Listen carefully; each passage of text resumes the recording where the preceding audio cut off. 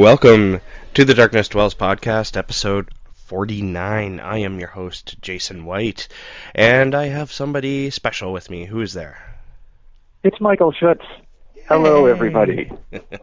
How's it going this week, Michael, sorry. It's good. I started the next new book, so... Oh, wow.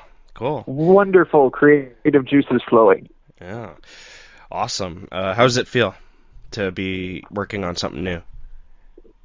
It feels a little bit scary, as it always does, but very freeing too. You know, after working with one thing for so long, doing the edits and all of this and all of that, to actually be getting out this new idea. It's so fresh. It's a lot of fun. It's a little liberating, it sounds like. Yeah, it definitely is. Scary and liberating at the same time. I know that feeling. As for me, I'm working on writing. I'm still trudging through the first draft of my novel or novella. I'm not too sure how long it's going to be. There's a lot of characters so far, though, so it might be a little bit longer. I'm not too sure. But I'm really anxious about this one because I remember you brought it up to me several months ago when I think it was just in the planning stages, just in the early days. Yeah, actually, there was a couple of false starts there with different ideas. So the one I'm working on now, I'm pretty sure I'm going to find an end to. Well, I know how it's going to end, but I'm pretty sure I'm going to work until it's done because this one... It just has that feeling. I don't have that internal editor bugging me right now saying this is terrible. Yeah. So stop, and then you end up stopping. I love when he shuts up. Yeah, he bugs me for certain things, but it's when you get that dark feeling that this just isn't working out, and you're like 10,000 words in, and you just kind of stop. I hate that. Yeah. But so far none of that. So we'll see. All right, so this week we have an interesting show. This week we talk about both a book, or actually not really a book, short story, and the adaptation of that short story, and that is Clive Barker's Dread. Something that I read the short story before, and I had seen the movie before, but I was going through. I felt like rereading the Books of Blood because it's been so long. Yeah. And when I reread his short story Dread, it didn't stick out in my mind the first time I read it. Boy, it really did this time. So I brought it up to you and thought, how fun would that be to do an adaptation and the original story? Yeah. Comparison for our show. And it was a pretty good idea. But before we get into that, I'm going to tell everyone about our sponsors. Crystal Lake Publishing. They've been publishing since 2012. They have quickly become one of the world's leading indie publishers of mystery, thriller, suspense books with a dark fiction edge. Now, these guys have a lot of really talented folks writing under them, including Richard Thomas, past guest Richard Thomas, past guest, Patrick Rutigliano, and also Mark Allen Gunnels, who is also a past guest. They also have Mercedes M. Yardley. They have a ton of people that if you don't know, you should know. These are definitely up-and-coming stars within the dark fiction and horror literature, the books that we read. I highly recommend Crystal Lake Publishing, especially their Tales from the Lake volumes. They just released volume 2, I believe, and volume 3 is coming out, I believe, next year or later this year, and they are collections of short stories, and they have the first one I have read, and it's phenomenal. I highly recommend you check that out. Second up, we have audible.com. Go to www.audibletrial.com/darknessdwells. And once you're there, you can browse the library. It's huge, and from there you can choose any book you want and start up a free trial membership through that link I just gave you. Now, with that free trial, you get a free audiobook, basically. And if you decide to stay with them, it costs roughly $15 a month. And with that $15, you get a credit, and that credit gets you an audiobook. And audiobooks are expensive no matter what medium you're buying them in. So I highly recommend this club. I've been using them, I don't know, since 2008 or 9, somewhere around then. Pretty much close to their inception, I think. And I'm going to suggest, and it's probably not a big surprise, Books of Blood Volume 2. Oh, excellent. Books of Blood Volume 2. I could have recommended like the whole, at least part 1 or part 2, because these books, or these short stories, have been released in a couple of various different ways. When they were first released, they came out in 6 volumes of novella-sized little books. They had awesome covers. I loved them. And Volume 2 is the one, I believe, that had Dread. It doesn't say so in the description here, but I'm pretty sure... It does, yes. Yes, and the other stories that are included with it are pretty... Well, they're all really awesome. So definitely check out the Books of Blood They have pretty much all of... Though they have all of them. And the really cool thing about these is each story is read by somebody different, so... on Volume 2 here, we have narrated by Hilary Huber, John Lee, Peter Burkrot, Chris Patton, Peter Bishop, and Jeffrey Kaffer. And it's 6 hours and 20 minutes, and it's really awesome. I highly recommend it. And that's it for our sponsors. How about we kick into this episode and start off with the news?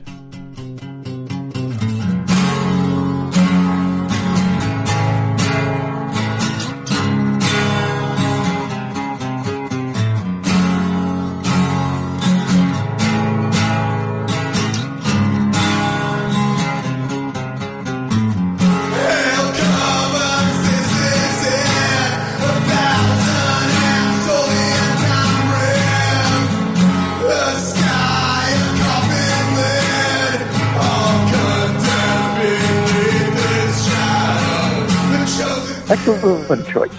Yeah. Yay, the news. All right. So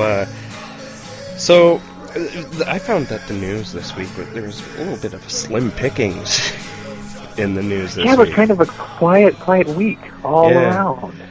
There's a couple of things I want to bring up before we get too far into this, and there's a few things I forgot to mention that I really wanted to mention as they happened. This is like a month ago. First thing is rest in peace to Mark Justice. He passed away. I don't remember the date, but it's been about 3 weeks, maybe a bit longer. And if you don't know who Mark Justice is, he was a podcaster, and he was also a horror writer. And he was also the first podcaster to incorporate basically what I'm doing, and what a lot of other people are doing right now. A podcast focusing mostly on horror literature. Of course, I mix it up because I mix both, or we mix it up. We mix it with both horror movies and horror books. But Mark Justice, he'd been doing it since like 2007, 2008, maybe even earlier than that. He passed away of a heart attack. And I was listening to his show back in like 2009. It was one of the first horror podcasts I ever listened to. And so he's going to be greatly missed. I wanted to mention this for a long time, but it's just one of those things, you know what I mean? There was a lot going on, and I forgot. I'm terrible.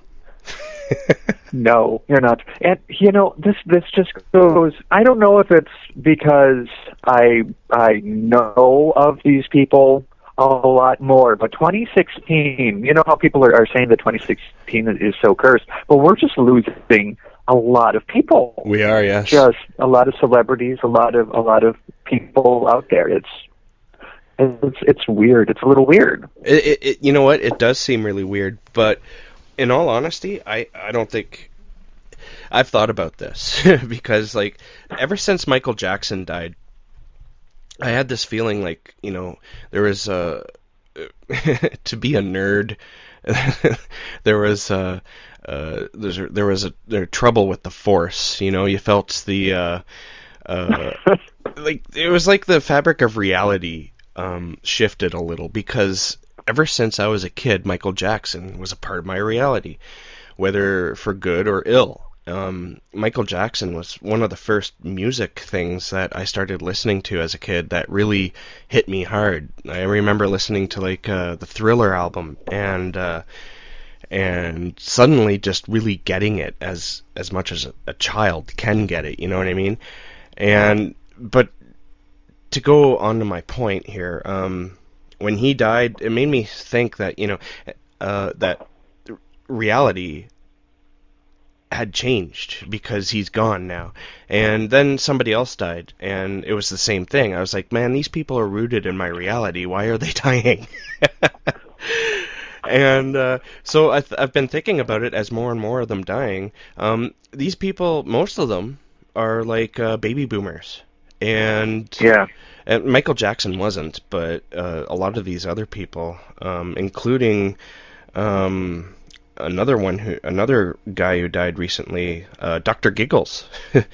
Yes, I was trying to segue into him, as a matter of fact. Yeah. Yeah, he passed away at the age of 66. A lot of these people, David Bowie, they're dying when normal people generally can die of natural causes.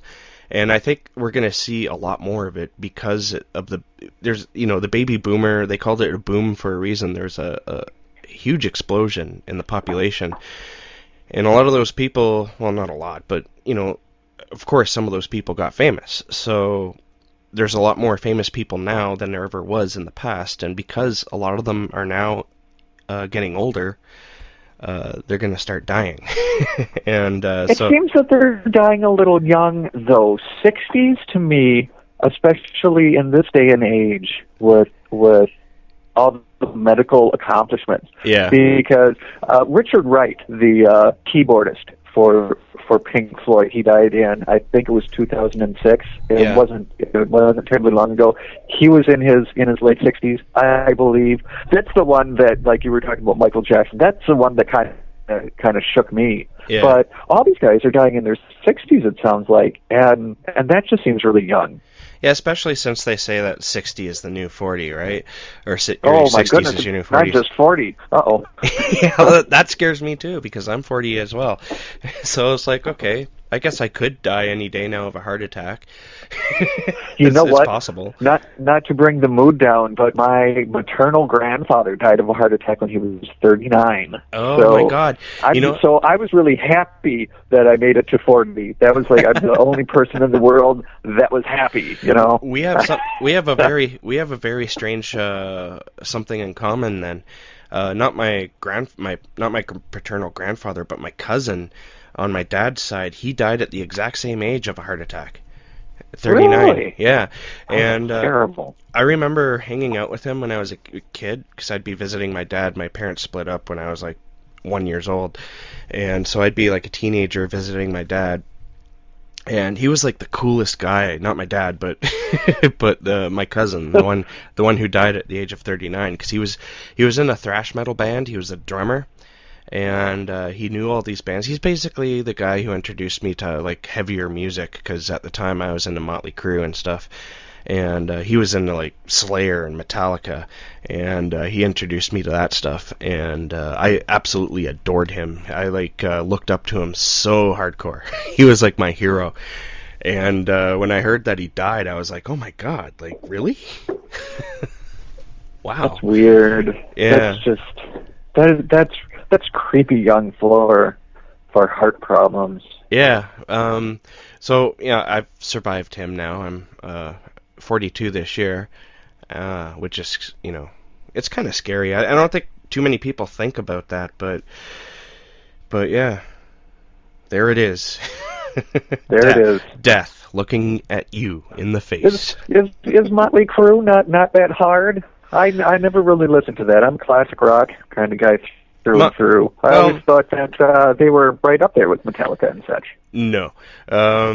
If you go back to the 80s, if we were in the 80s right now, Motley Crue would be considered heavy metal, but a lot of bands have come and gone since then, kind of defining what is heavy metal and what isn't. Motley Crue would be more like hard rock now. Oh. And they would definitely be a hard rock band. Anything, if they were to write a new album right now, though, it would probably just be rock. But back in the heyday, they were hard rock. Yeah. Metallica. That's really interesting. Yeah, Metallica's more like thrash metal. And they were the start of actually creating the boundaries of, I would say, what is metal and what is more like hard rock. But back in the 80s, there was no such lines. It was all, if you were wearing crazy makeup and spiked hair and we're going, drinking like mad and snorting coke off the thighs of hookers before going on stage, then you were metal. Did you say thighs? Yeah. That was such a nice catch on your part. That was a good self-edit. But yeah.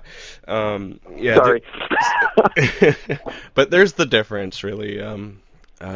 People might disagree with me, but that's what I've observed anyway. But yeah, so people are dying, and so rest in peace, Mark Justice, and rest in peace to Drake, Larry Drake, and also Gary Shandling. Like, wow, like they're dropping like flies. Yeah, you didn't know that?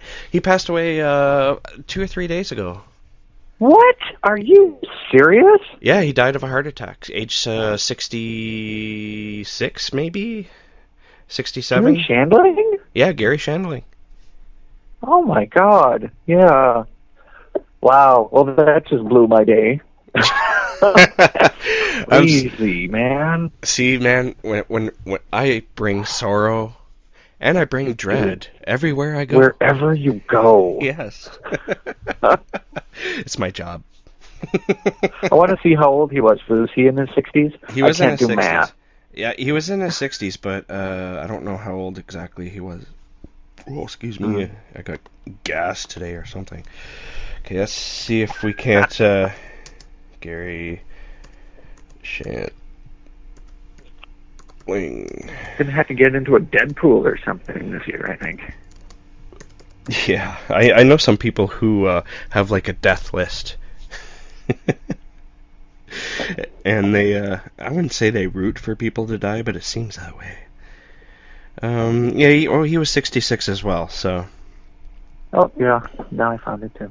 It's very bizarre. Yeah, very sad, really.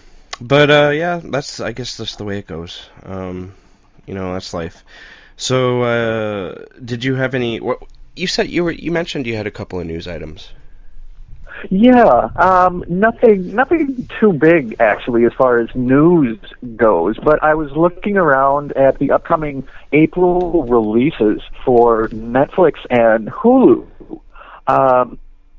Because if y'all know anything about me, I love my streaming services. Yeah. And April is going to be a good month for Stephen King fans.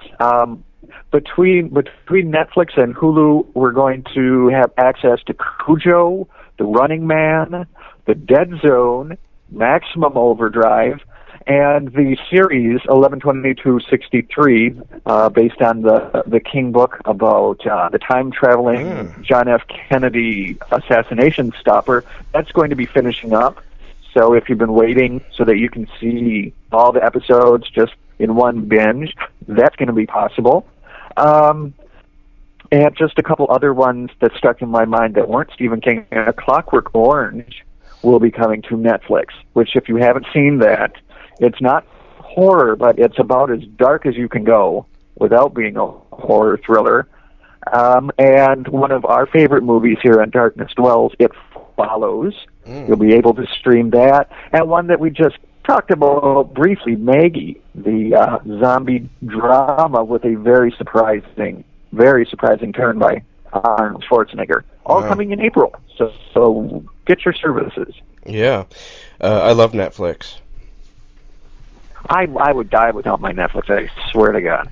Recently, I got a Chromecast. Do you know what that is? Yeah, yeah. I got that, and I swear to God, Netflix. I feel bad for only paying like $8 a month because I use it all the time now. Yeah. Like before, it was a pain in the ass because you had to hook up your computer to the TV, or you had to watch it off your computer, and I can't stand that. So. See, I had. You have to get a TV with apps on it. Get a smart TV. Yeah, well, there's that, right? The Netflix app on it. Oh, yeah. Boy. Oh, so that's nice. You got one of those smart TVs then, eh? Yeah. Oh, you lucky bastard. I have a release date too, actually, and it's from our good old friend Rob Zombie and his film 31. Lately, it's been on the indie film festival circuit. I think it only played like one or two, not many. It's been getting some really good reviews, though. People are saying it's basically just violent fun, which is what we want. And it's going to have a limited theatrical release this September the 16th of 2016. So I don't know what limited. It's probably not going to reach here because these limited releases never reach me. I hate that phrase, limited release. Yeah, it depresses me. So it might reach you. I don't know. Hopefully, it'll be out in DVD and Blu-ray by Christmas. If not, hopefully early next year. That would be nice because I've been hearing about this movie forever and ever, and I just want to see the damn thing. Oh, I know. And you're just like me that we don't like knowing anything about it. Yeah. So I have been like trying to find out news and stuff about it and release dates, but not hearing anything about plot or anything. It's really difficult to filter that out, so nothing gets spoiled. Yeah, me too. I don't think you can really spoil too much about this one, though. I think it's pretty much just straightforward craziness, but we'll see. I think that's it.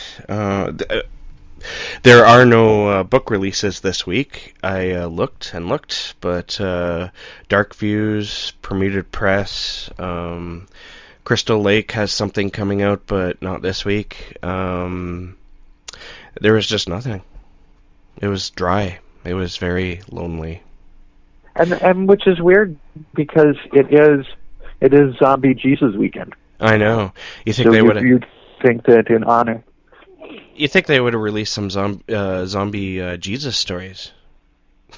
You know, they have zombie Nazis. They should really do that. They should, yes. We could have like a zombie Jesus, zombie God. I don't know. Yeah, let's do that. Yeah, zombie Jesus. That's his second coming. And then if all this Jesus stuff is real, we'll rot in hell. And that'll be fun. I swear, I almost blasphemed when I did that. No, I think that God has a sense of humor, and I think that Jesus definitely would too. Let's hope so. Because if this is I definitely need to hope so. Yeah, because if not, then we're both in trouble for many different reasons. All right, so I think we'll take a break, and then when we get back, we will be talking about Dread.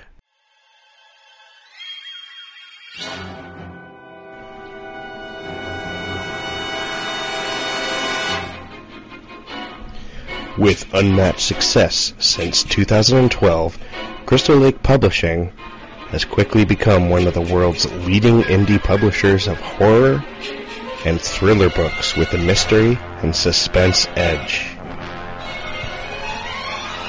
With stories, interviews, and essays by the likes of Wes Craven, Neil Gaiman, Jack Ketchum, Ramsey Campbell, Kevin Lucia, Jasper Bark, Mercedes M. Yardley, Mark Allen Gunnels, and Clive Barker, you'll want to dive right in. Crystal Lake Publishing. www.crystallakepub.com.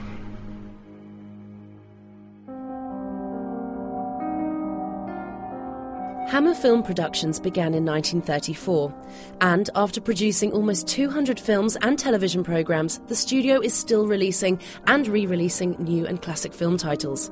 1951 Downplace is the podcast that brings you the story of the great Hammer films, one movie at a time.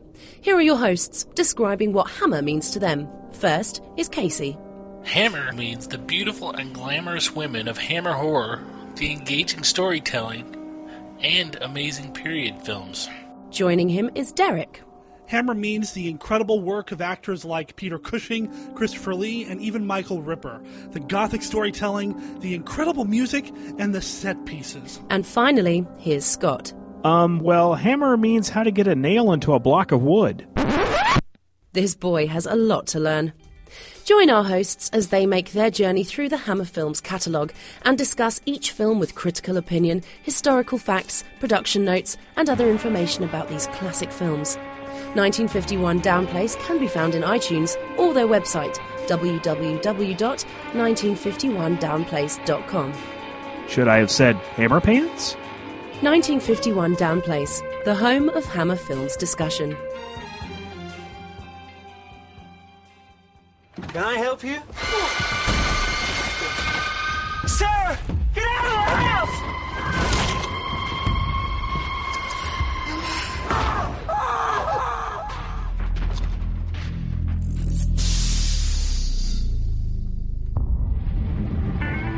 You know, we've had 5 classes together, and this is the first meal we've ever shared. Well, it's not really a meal. That's a botanical garden.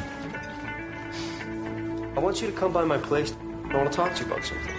You have access to equipment through the film program, right? And you need a project for your thesis. Yeah. What if we need a fear study? To live in others' dread vicariously? I'm in. What is your strongest memory of feeling fear? I was there no more than 10 minutes before some boy asked me what was wrong with my face. The concussion left me deaf for 3 years. You live with the notion that the thing that causes you the most terror could come back at any time. I'm scared of spiders. I'm scared of clowns. Who cares? Interview me. My dad worked at a meat packing plant. I'd listen to his boots walk to my bedroom door. I can hardly stand to look at a piece of meat now. That's what I'm talking about. Honest to God, trauma. It's a school project, okay? It's not like we're curing cancer. This was never about a school assignment.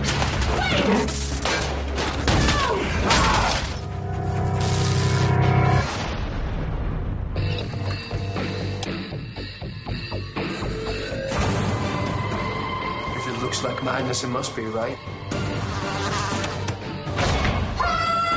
Hey, Carol. Haven't seen you in like a week. Call me back. This is on every TV across campus. I just wanted you to see the next phase of my study. Carol! Can you hear me? This is where the thread begins. Quiet! I'll let you get away with that. Where is she?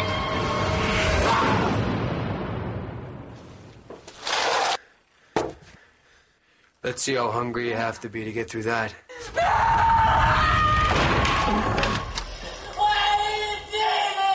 I want your soul to open up for me. Okay, so do you is like 1981 or was it 1984 or I know it was in the 80s somewhere where Clive Barker started releasing these books of blood. I want to say 84, but I don't know why I think that. Let me check the copyright page. Yes. Spring of 1984 was the very first appearance, it looks like. Yeah. One thing I noticed when reading Dread was how good the writing was. Especially, like, I don't want to slam on Barker, but his writing has kind of changed over the years. These short stories, they're less colorful than they became. Like a lot of his sentences became more passive as time went on, and I found that you really had to pay attention in order to catch what's going on in the story. Because that's really interesting that you say that, because in the Scarlet Gospels, which a very good friend of mine gave me for Christmas, I noticed he wrote in the passive. He slipped into the passive voice like several times. Yeah, which is really strange for that caliber of a writer / the caliber of editor that I'm sure would have been assigned to that. Yeah, I don't know what it is. I think, honestly, my theory, I don't know Clive Barker from a hole in the wall, but he's been going through a lot of shit in the last few years. Like one of his parents died. I think it was his. Obviously, it was either his mother or father. He had that terrible divorce with his husband, which went to court, and one sued the other. It was just a horrible mess. And so obviously he's not he was also recovering from, a terrible illness. So he's obviously not, in the right frame of mind to be maybe writing, but he is anyway. I'm never too hard on writers when they write something that's just not up to what used to be their standards, because you just don't know what they're going through in real life, right? And the Scarlet Gospels is something that he's been talking about writing for a long time. But I have to admit, I didn't like, just as an offside, I didn't really like it because it seemed to slip completely away from where the novella was, and it went right to the movies. It was basically tied into the movies more than the actual novella. And I can't judge because I read the novella in junior high.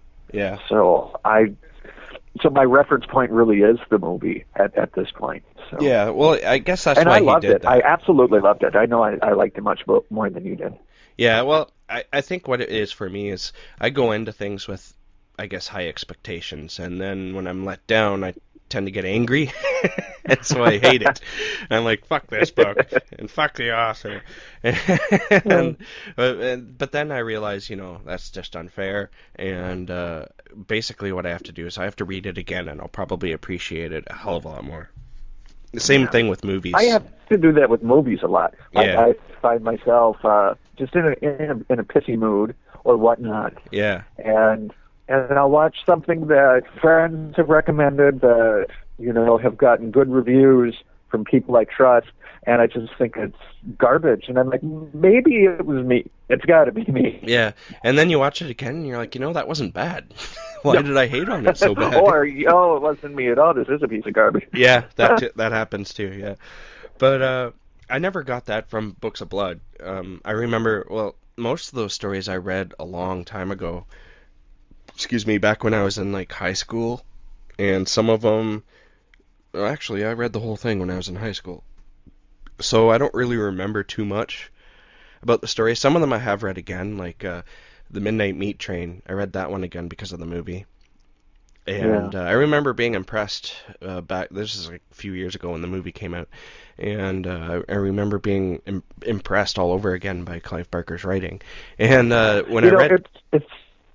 It's just so imaginative. I mean, that's the thing. It's even now, it's just so good. It's the visuals, the texture that he creates. But I mean, back in 1984 and whatnot, it's just would have been light years ahead of almost anything. Yeah, and one thing I really liked about this story is you could tell that at least back then, Clive Barker read a lot, because it had more of a literary feel to his stories. And I felt that mostly with this story, actually, Dread. Just the whole idea of being in school and having that attitude, like the characters in this story, Quaid and Steve, they sort of have this, nothing can touch me attitude, and I don't give a shit about anything attitude. It almost read like a Hemingway story in a sense, except of course they're talking about very dark things.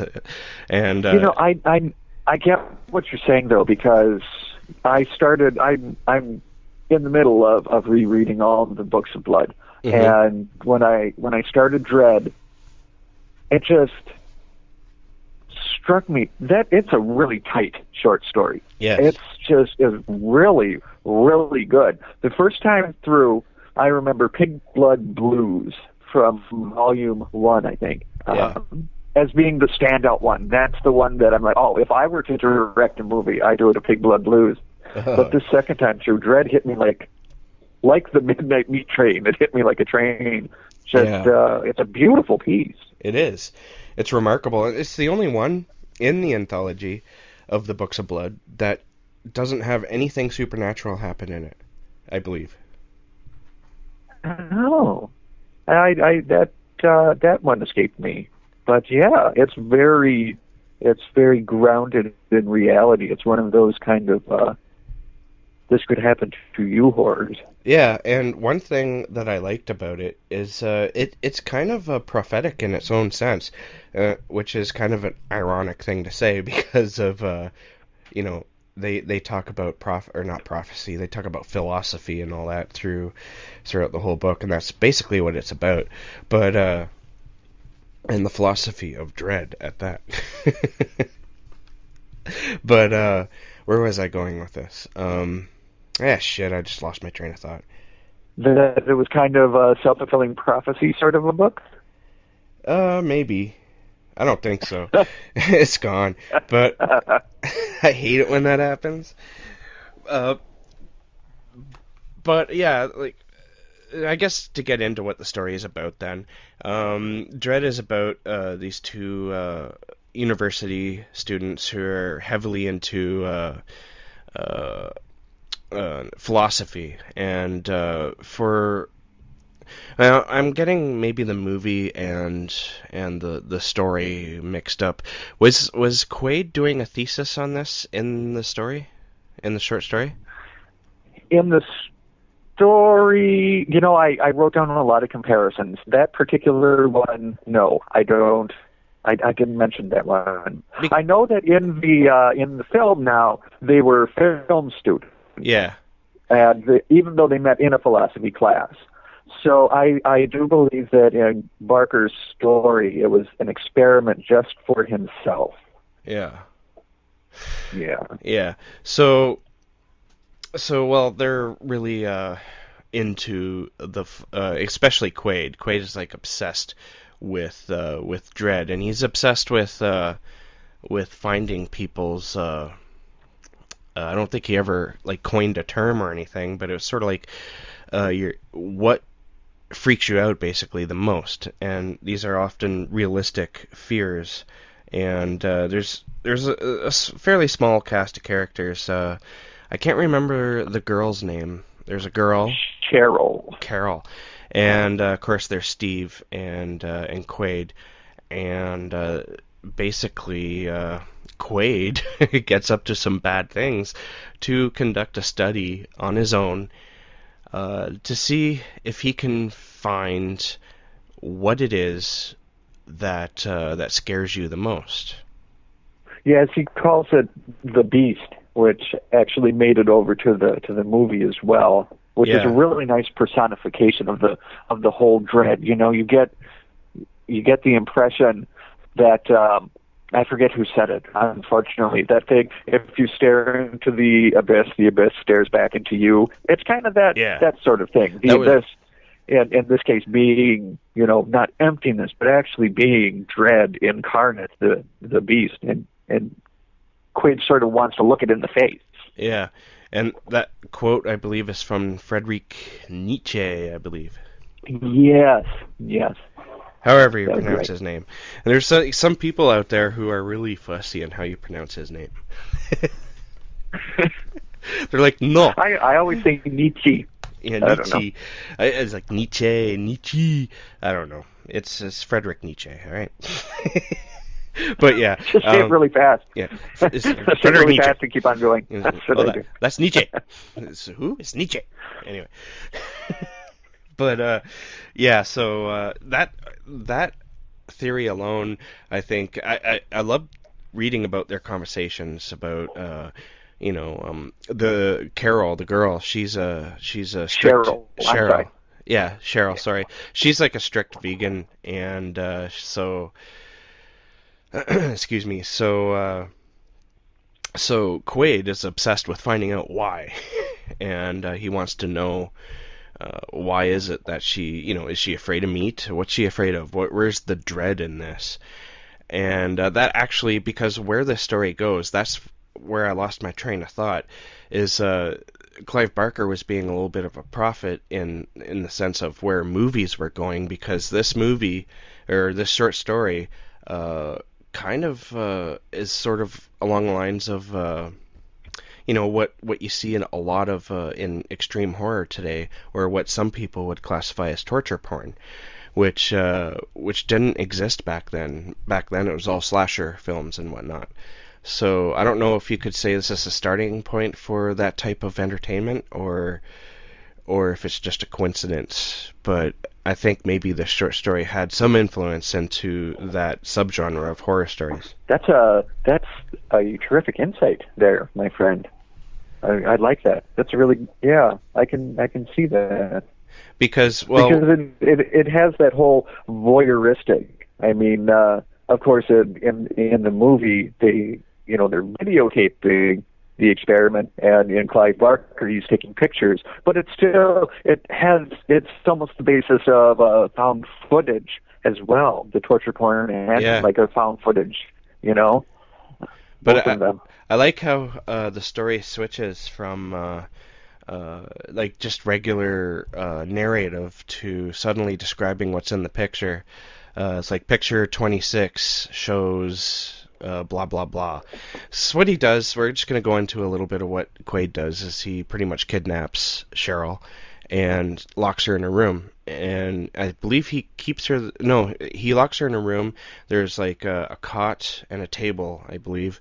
And on the table is a slab of raw meat. And he keeps her locked in there until she breaks down and eats the meat. And that's the experiment. And I don't even think it's raw. I think he mentioned. Yeah, he did. I think he did cook it. He even cooked it up nice for her, because I guess that was kind of one of the points, was that to anybody, to any carnivore, to anyone not vegan, it was a very presentable meal. Yeah, and of course she holds out, and I think she's held for 6-7 days. And I'm not going to say the outcome of it, because that outcome leads into another or something else involving Steve. And overall, it's just a really fascinating read. I loved reading it. I was surprised at how much I liked it, because, to be honest, I didn't remember a damn thing about it from reading it earlier. I don't think I was very impressed with it back in high school, but then I was more into, ghouls and goblins and shit like that. So that's what I wanted to read about. Reading about this type of philosophy was just like, boring. Whatever. Yeah, I mean, I came across the movie maybe 3 or 4 years ago, and I had completely forgotten about the story by Clive Barker. It didn't even though it says in the credits. I guess I didn't see that. So when I decided to read the Books of Blood again, I opened up Volume 2, and I'm like, Fred, I wonder. And I don't know why I forgot about it, because what Barker does is, just in his narrative, he creates a really good constant suspense. There's actually a lot of dread for the reader, wondering, oh my God, what is Quaid going to do? Yeah. How loose is this canon? And at least for me, I guess it'd be different for every reader, of course, but I actually felt a lot of dread too. Yeah, just me too. Reading it, and because knowing that something bad's going to happen. Yeah, the minute he takes Cheryl, he's batshit crazy. So. Actually, you get the sense that he's batshit crazy before that. For me, it started way earlier. Yeah. When he started going out with Cheryl. Yeah. Because I just, and maybe the movie kind of informs that, because it's not like the very first time I read it, but I'd say that it really was just the quality of Barker's work. You just know that he's doing this for some reason. He's not like, oh, this is my girlfriend. He does a really good job of telling us who Quaid is through Steven's eyes. Just, one of those kind of almost cult leader-ish people, for sure. Spellbinding with his words, and you want to be around him. But the more you're around him, he has some really bizarre ideas, and maybe you shouldn't be hanging out with him. Yeah, and the more he's trying to get you to do shit you don't really, or normally wouldn't really want to do. Yeah. At least you get that idea from him, right? Yeah, so I like that idea that he could have been a cult leader, because he has that charisma. He can gather a gathering of people who will listen to his bullshit and feed off it as though it's nourishing them. And so he has that. He definitely has that charisma. And to be honest with you, when they adapted it for the movie, they really, I think, lost that charisma, because the Quaid in the movie is not the same Quaid as in the book, which is often the case. But I kind of missed that. I wanted to see this Quaid become, fully realized. Instead, they gave him, I guess, an understandable backstory that I don't think happened, and I don't remember it in the short story. I just reread it too. But yeah, it's not. I think we can. I think we could surmise that perhaps that is what happened. He's certainly afraid of quote, the axe wielder, but no, the details are definitely left out of the story. Yeah, I actually liked that idea. Like, it got me excited, but at the same time, I was just like, why did they drift so far, and why did they, in the short story, Steve's dread, if you will, is being deaf, and in the movie, they give that lovely little dread to somebody else. Yeah. Excuse me. I did a lot of thinking on that too when I was comparing them, and I think in general, I was really impressed with how the film adapted it, because I think you just even said that dread has a very literary quality to it, and I thought that the screenwriters really wisely, went away from that. For one thing, instead of being philosophy majors, they're film studies. Mm-hmm. And they gave Steve, instead of a fear of being deaf, which is very easily translatable on the written page, and they gave him a fear of cars and violence and car crashes, how he lost his brother, which, even though they don't show it in the film, it creates an image in our mind. It's very visual. They did a lot to make things more visual for the film, and I thought they did a really clever job for most of it. I would agree with that, because, well, they're it's interesting that they're film students, and that whole idea of the being visual of what you were talking about, so it sort of ties in with the characters, and like, this isn't a bad movie. I really liked the movie. My only lament really is that, well, they expanded on it, and that's something that I like and don't like. I think the reason why I don't like it, because I read the story first for the second time, and I was like, wow, that was really good. You know what I mean? And then I went and watched the movie, and then you start questioning, why did they change this? Why did they give that to this character instead of, and who's this character with the face, with the birthmark? Yeah, like, why is she there? But obviously, there's a reason for her to be there for the movie. And I'd say, again, that was a decision that it was a little weird that they added a whole other character, but again, they did that for the visual, which I thought was, again, pretty interesting. Yeah. Honestly, I fell in love with that character. I don't know why. She just seemed really. She seemed really deep. You know what I mean? Like, well, she was the most sympathetic. Yeah, she was very sympathetic. I mean, I didn't even feel much for Stephen, really, who's the hero of the short story. He was a bit of a dick.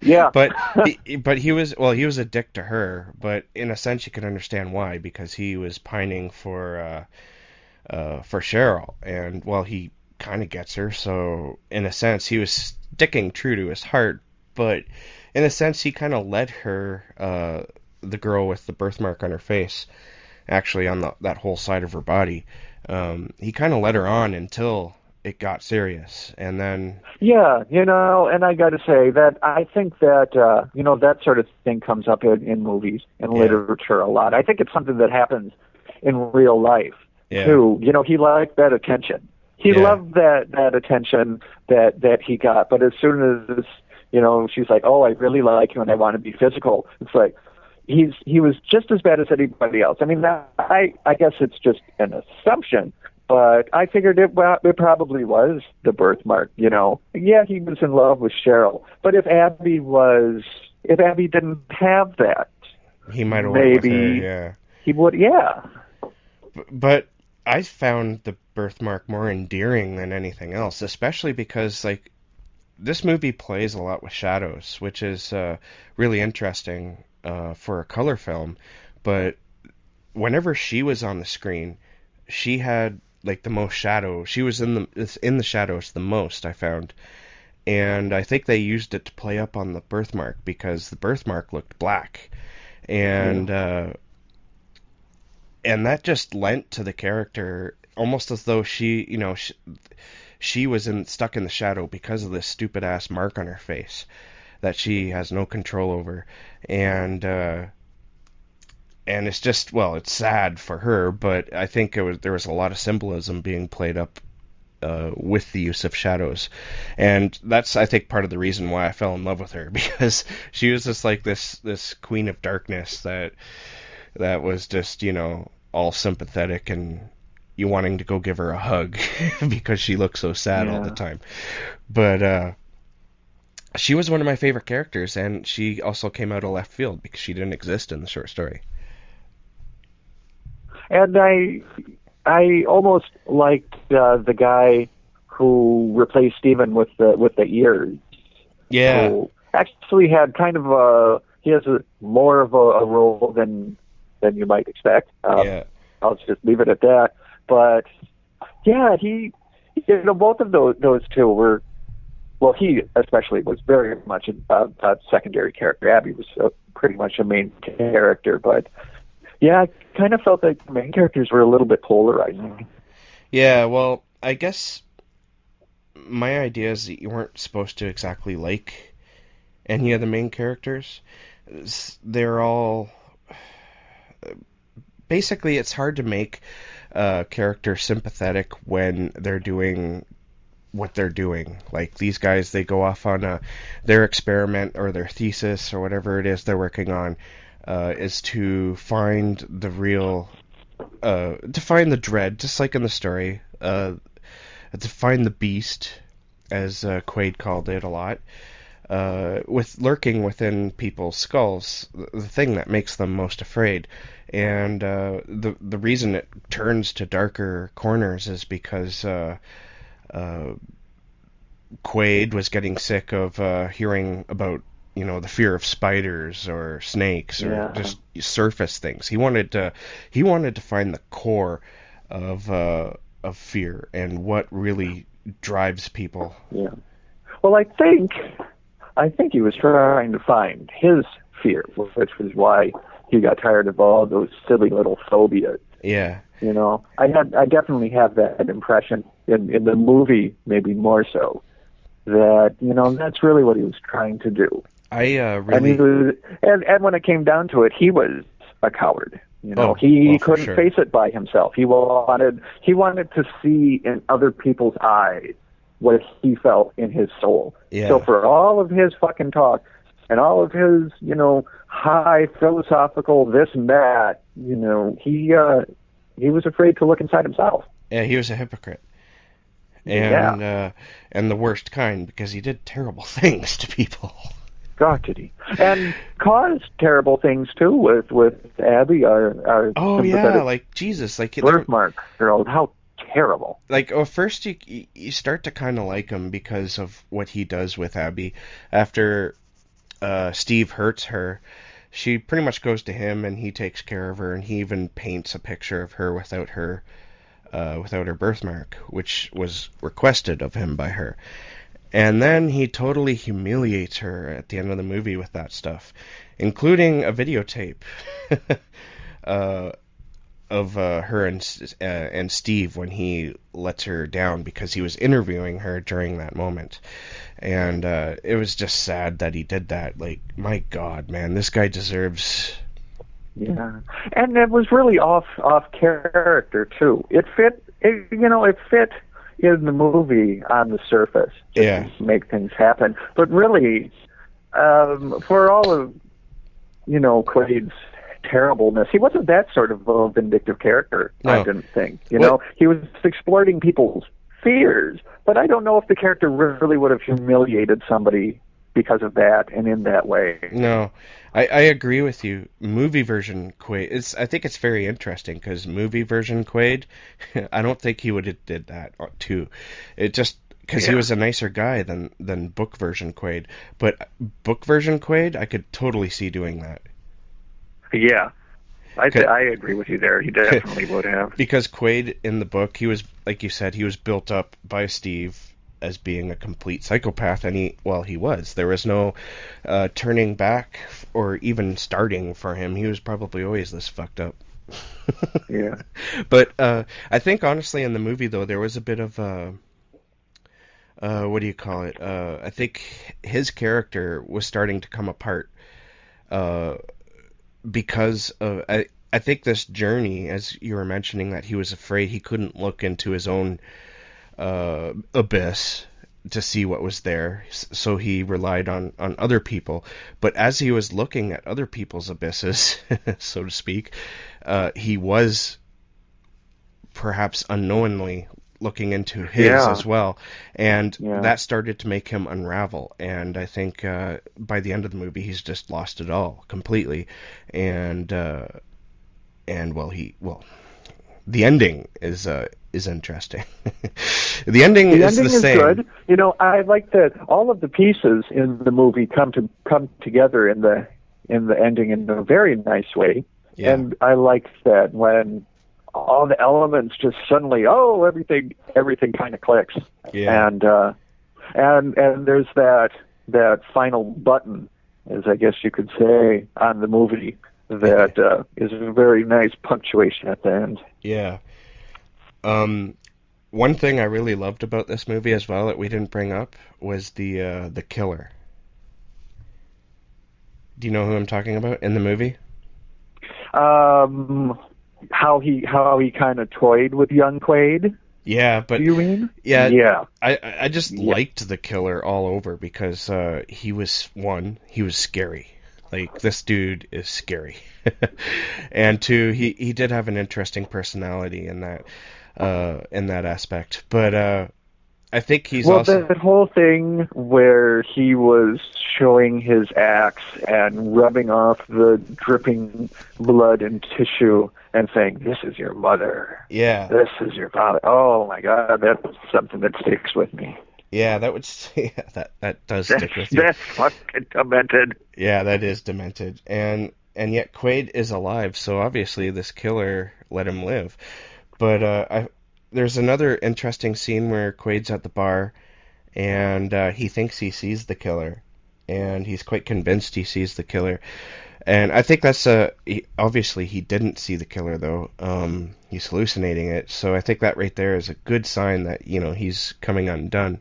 And I can't remember exactly where in the movie that happens, but I'm pretty sure it's right before the shit starts to hit the fan. Yeah. Yeah. Right I don't know if it's before. I think it's after he starts having the nightmares too. Yeah. If I have my timeline correct, I think that's he starts not being able to sleep and such. So he's out. Yeah.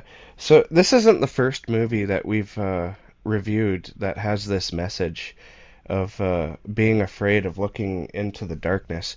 And honestly, I know people in real life who are completely unable to look into the mirror and see the darkness that's within themselves. They think that they're just peachy and the world around them is terrible, and so I think these are good like warning movies for that type of thing. It's a good idea, even if it hurts, to just take a good look inside every once in a while. Yeah, because if you wall it up, it's still there. Yeah. You know, you can ignore it for only so long. You know, unless you deal with it and get it out of yourself, it's still there. You can't turn your back on it. You can't, because doing so represses it, and if you repress something, and gives it strength. It gives it strength, exactly. Yeah. Yeah, while it's lurking there in the very back of your mind, it just gains strength. Yeah. So that's one thing I love about these movies. It's very dark ideas that they're playing with, but it's very real stuff. And it's just like both the book version and the movie version have their values, I think. I liked both of them, but they really are, even though they have the same characters in both of them, and the movie has some extra characters, they really are a different beast, I think, that play around with the same idea. And so you can enjoy both of them for different reasons, I think. Yeah, and I'm always fascinated with that, and how, you know, there's certain things that get changed between the source material and the movie, and I think that they were really good choices to change for the most part. Yeah, I think so too. I don't really have too many complaints about this one. I liked it a lot. So, what are your final thoughts on this? I definitely like Clive Barker's short story better. And it's weird because I remember the movie as being better the first time. I give Barker's work I give 5 stars, and the movie perhaps not as highly as I would have thought when I recommended it. I probably give it like maybe a 3.5 or a 4 for this one today. Okay, I had never seen the movie before, but I had read the short story. As I mentioned before, I didn't really remember a damn thing about it. So rereading it was like, oh, okay, that's, interesting. That's like down my, it's pretty much down my highway line of thinking these days, right? I don't know why it didn't hit me in the head when I first read it, but yeah, there it is. And like I said, I've never seen the movie. I always meant to, because, it's an adaptation of one of these books of blood stories. So I always meant to, just never got around to it. And but I'm glad I did watch it because I enjoyed it. But like you, I mean, we could probably come up with a top 10 list or something of where movies are better than the books. This wouldn't be one of them, but I think they were, honestly, in my mind, they were close to being equal, because the movie brings about different ideas. It sort of plays with the whole concept a bit more than what Clive Barker did, but the writing in the short story is like so phenomenal. It's just beautifully executed. I think reading that kind of spoiled my second viewing of the movie. Yeah, it might have. It was just so good. When I had completely forgotten about the Barker written version, I enjoyed the movie for itself on its own a lot more than when I did compare. Yeah, but I think I'm going to give them both a 4. Okay. And I highly recommend doing what we did. Read the short story and then go watch the movie. It's a lot of fun because you're constantly thinking about these ideas and how both are playing with them and what the characters are doing. And it's just overall a lot of fun. And it doesn't take a lot of time. No. It's just a short story. It's a quick read. It's a quick movie, and it's a lot of fun to compare. It really is. Yeah. So, that's Dread from 2009. We're going to take another short break here. And when we get... As we look into the beast. Yes, we will be looking into the beast. And when we get back, actually, it won't be Michael and I. It'll be a new person talking. about a book review, and they're going to be reviewing the book that both Michael and I are going to be in. Actually, she's going to review the first volume of the Beasts anthology. But so after our break, we're going to welcome Christina Cooper and her review of Beasts.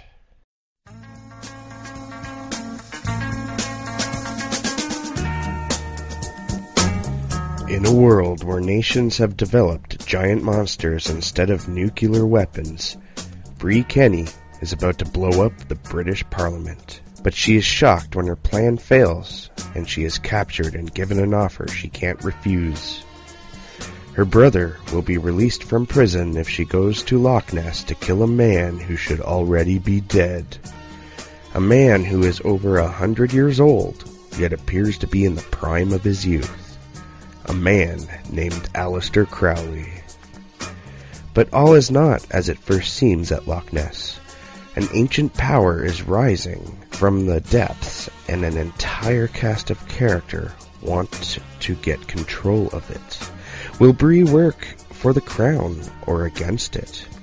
With her government handlers watching her every move, Bree discovers the true power within her as she brings hell to downtown London and live up to her promise as Babylon, the Scarlet Woman, the mother of abominations. Mixing military intrigue, kaiju action, and occult ritual, Mother of Abominations is the debut novel of Desmond Reddick, and the first novel in the Monster Earth series from Mechanoid Press. Kaiju pulp at its best, available in ebook format on Amazon.com.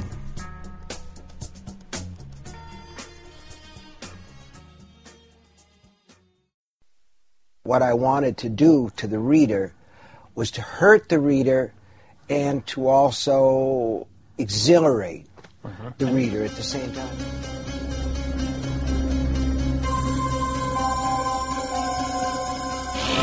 An eternal child. I am the eater of worlds and of children.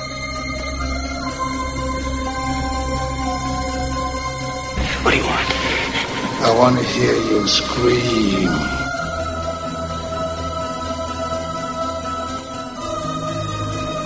Trust the stain will mean worse than your death.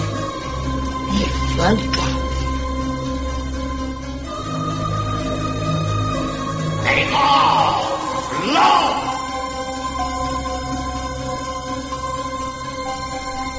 Christina Cooper.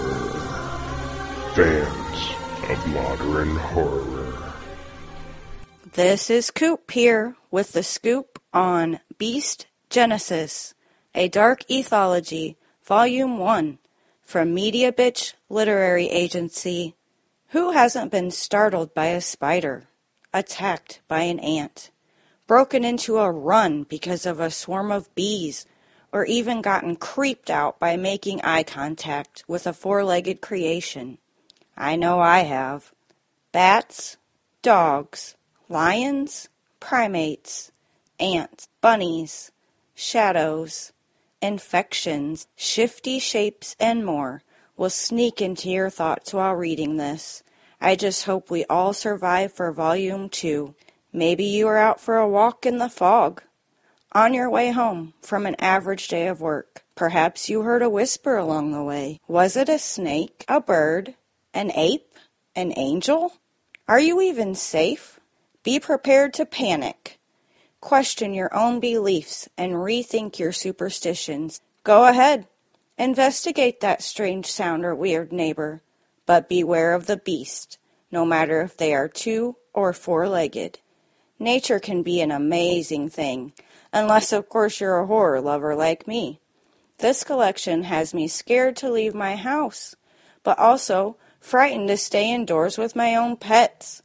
There's no winning here, except for the authors who created these chilling shorts. Never underestimate the intelligence or emotions of an animal. Never misjudge the power of imagination. And never miscalculate your relationship with a beast. Think you can hang? Grab your courage and a copy of Beasts and prepare for a dark, fast-paced, edge-of-your-seat thrill ride.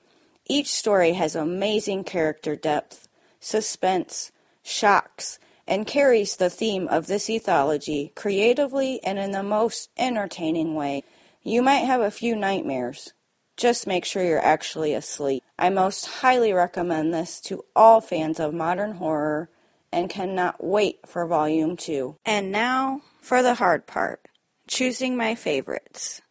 I found The Wrong Step by Tim Reed to be unique and entertaining. The main character, Jack, starts out having a surprisingly good meeting with his manager at work, only to step into a puddle on his way home that leads him into a wild, terrifying, dreamlike trip in which nature's beauty could instead be a wicked trap. A nice surprise in this volume for me was The Demon of Jericho by Eric Arvin, and I say this because it is not a story I would have picked up on my own to read, yet I ended up hanging on every word and loving it. You may wonder who the bad guy really is, and you may question human nature, but one thing is for sure, you will be entertained by this short. The River Kings by Ryan C. Thomas was intense. Prepare to boo and cheer along the way as you wait to find out the fate of Simon, his daughter, and his babysitter. Remember the Stars by Pamela O'Herlihy was epic. Carl is an amazing and important creature who made me feel saddened, intrigued, and disgusted by the human race, while also feeling hopeful. This was a very powerful short story. As I always love Michael Bray's writing, although I can't say too much about Burger Van without spoilers, so I will just say that the story had great drama from beginning to end and has a very interesting, apologetic ending. And I'll end with a quick shout out to Andrew Lennon for one of the best lines, which was, "It couldn't hear me coming."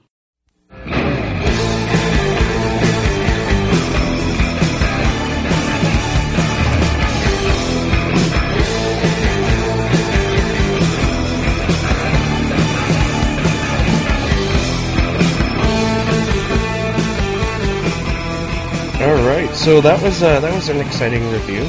I'm really happy that Christina joined our little group here.